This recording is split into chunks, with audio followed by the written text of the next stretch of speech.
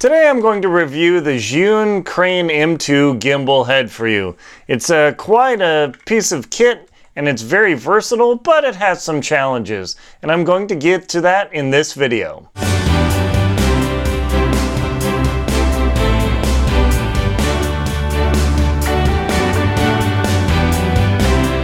Zhiyun Crane M2. This thing is really powerful. You can see the little stamp there.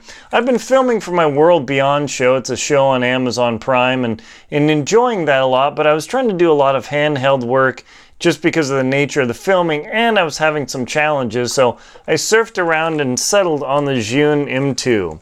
You can see with my Sony RX100 mounted here that this guy is it's a little sizable, but compared to other gimbal heads, it's actually quite reasonable. Now, one of the reasons I settled on this is because it's actually got quite a carrying capacity. It says it's supposed to carry about 700 grams, which is something like almost 2 pounds. It's really pushing it there. But this guy actually did very well. I used it in London to film my World Beyond show in London, and I have to say I don't complain. Now, one of the big challenges of using this gimbal head is it's complex. This is not something you just pick up and bolt on and you think, oh yeah, I'll figure it out in a minute. Definitely not. So one of the challenges of using these type of gimbal heads is they take some learning. I was surprised how much complexity goes into these things, because when you unlock it, spin it around, the head floats away. You have to turn the camera on, get it unlocked, get it stable, turn it on, balance it out. There's just so much to do on this thing. Let me adjust my camera. There we go. So I found that it took me a while, and I was actually getting pretty stressed and frustrated about it. And that's something you've got to know when you go into gimbal headland. There is a learning curve. Now, I haven't used this unit in about 2 months actively, so I had to make sure to refresh myself before doing this video because there's a lot to it. This unit has something like 7 different modes, all sorts of hookups. It can hook up to your phone. It has a tracking app. There's a lot to it. Now, I'm going to show you the basic modes on this thing and just give you an idea. This isn't a how-to of to use the gimbal head. This has just been my experience of using it.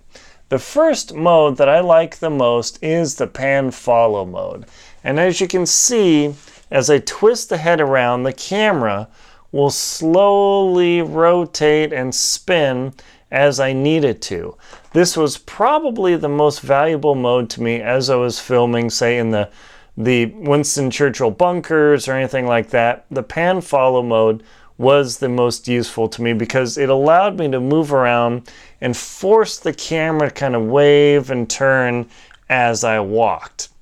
Now, it has another mode called lock mode. When I just press the menu button, it goes from POV to pan follow to lock. Now, the lock mode, this is pretty slick. Let's see if I can get it to turn around. That's another challenge of this. Is the lock mode, when I put it in lock mode, I can rotate the handle and the camera stays totally stable horizontally.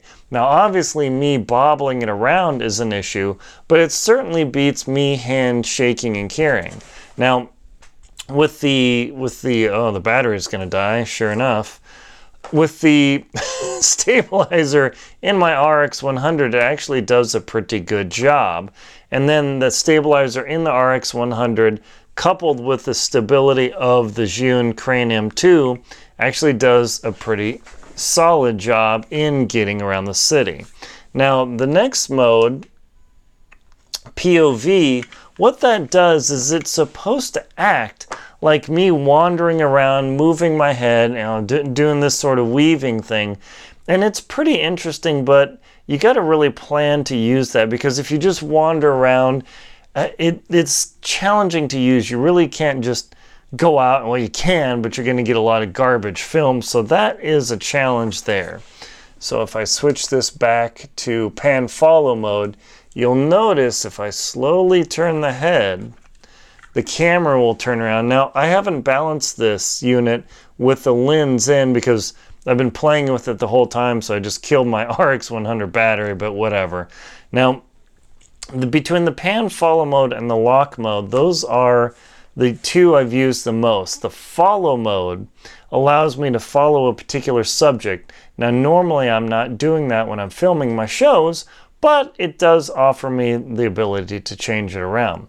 Now, follow mode, the concept is you stay relatively stable, versus pan follow mode as you sweep around, the idea that the camera eventually gets around to going to where you want to go. The concept of the whole M2 and the crane and the gimbals is to prevent it from just sweeping around and making you dizzy. But that is what the go mode is for. So if you double click on the menu button, you'll notice I can now swing the gimbal around pretty fast. It's nauseating to watch, but if you have a soccer game you're watching and all of a sudden the game goes over there, go mode is really cool. Think of it as something called sport mode, where, hey, action's happening fast, you sacrifice some of your ability to stabilize, knowing that you're going to whip around. Now, if you press the button again, it'll go back to the pan follow mode. If I hit the trigger button, that goes from follow mode to pan follow mode. Now, if I double click, I go into go mode. Now, if I press the button again, it goes to follow mode. Are you confused yet? Yep. So if I press the menu button again, pan follow, lock, so you can stabilize the camera horizontally. And then the third is the POV mode. Double click, that goes into the go mode for sport mode. Double click again, and it goes into the vortex mode. Now this is pretty cool because you can get one of those spinning, rotating things. If I use the joystick here and I move towards you, you can see the camera does this cool rotating action. Now, I only used that mode once while filming in the British Museum, just to give an effect of, going into this ancient Moai structure from Easter Island or Rapa Nui. That was actually pretty cool. Some people say it's gimmicky, but if you want one cool shot, you can certainly place your gimbal on its tripod that I'll talk about in a minute and just spin that bad boy around. And you can do some really neat city scenes. Now again, super rotating, you don't want to do it long, but it has the capability of doing that. Now the vortex mode, it definitely offers some creativity, but that's not the general concept of the crane. So if I double click this guy, the trigger, in pan follow mode, that centers the unit and I'm ready to rock again. Now, the power switch here, you got to push and hold that guy for a while before the crane disables. So that's pretty good there. Now, it has a thumb screw, which I wish would be captured, but it doesn't. So that means there is a possibility of losing this thumb screw. Now, it has the plate it comes with has two different positions for larger or smaller cameras. If you've got a mirrorless or a high-end point and shoot like mine, this could probably carry a lightweight DSLR, but you got to be careful. The crane unit does have a 1/4-20 mount, so you can actually mount this to a tripod, but my favorite use of this is simply to screw the thumb screw into there so I don't lose it. Now, this unit comes with a very nice carrying case, so when you travel around the world, you don't ding up your gimbal. But what I did when I was traveling is I don't have space to carry this big old box, so I just simply put it inside of a Ziploc bag. It does come with a iPhone or an Android phone or smartphone holder with a 1/4-20 mount, and you can stabilize the unit again there. It does have the ability to memorize with this little lock deal to place your stabilization point in there. If you release this alone, come out, see that pin, punch it down, punch it down, and then lock. Now the head is completely locked except for rotation. I click this guy in here, spin it around, and now the head is completely locked. Now it also comes with a removable bottom tripod, which I love this guy because I've used this to do ultra low shots and very stealth shooting when I'm doing city work. So not only is it good for holding the Crane M2, but it's good on its own. Now, a couple of the things I didn't like is it is touchy, and eventually it might gear out to where the camera isn't following the right direction. That's kind of tough. This definitely requires some practice to go over. I can't emphasize that enough.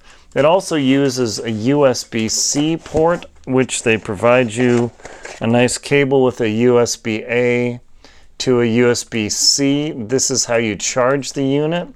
You can actually run this off of a battery bank. Just hook this up to a battery bank and you can charge this bad boy up. I was able to use this for a full day of filming and the battery never died, so I wasn't too worried, but I carried this around anyway, so it did a pretty good job.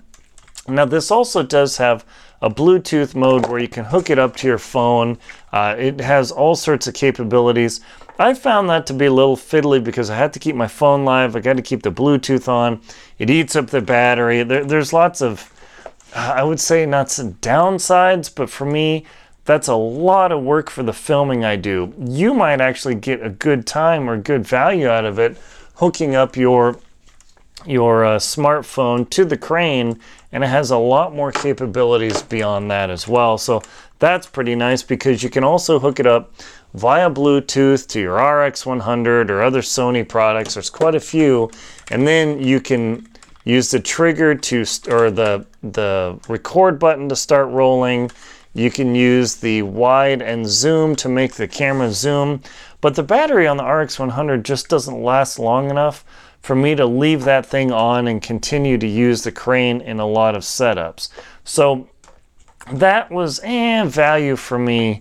You know, it's not too bad. Obviously, the bottom of this unit also comes with a tripod mount, so I can mount this to a tripod. Kind of defeats the purpose, but for slow pan follow, this joystick, if you just barely tweak it to the left and right, and you got to be real gentle, the camera does a nice slow sweep, way better than me trying to handhold and rotate on a tripod, actually, because it's a mechanized motion. So that was really good, but you have to just barely touch it to make it work, because if you crank the thumb button all the way over, the camera slews too quick and it ruins the effect. Also, a lot of people have reported this button popping off, so do be mindful about that. Other than that, it's pretty slick. It has a menu on here where you can go into menu and change the drive modes and change all sorts of settings. There's a lot to this unit. I carried it around with the tripod mount at all times. That way, if I got tired of holding it, I could just set it somewhere, and that way I didn't have to worry about it. So that works pretty well. All in all, I'm very happy with my Zhiyun Crane M2. I have to remember to plan that if I'm going to use this gimbal head and run around, I've got to do a little bit of refresher because it's so complex. Can't recommend this thing enough. Really fun, super light and compact relative to any other gimbal heads out there. There are a few competitors, but this seems to review the best, and here's my review of it. My name's Aaron Linsdau. I'm a polar explorer and professional filmmaker. Please like and comment on the video, and if you found it helpful, subscribe to the channel. I'll put a link to this Crane M2 below so you can check it on Amazon, and if you want to get it, do it for yourself. Thank you very much for watching, and enjoy your gimbaling.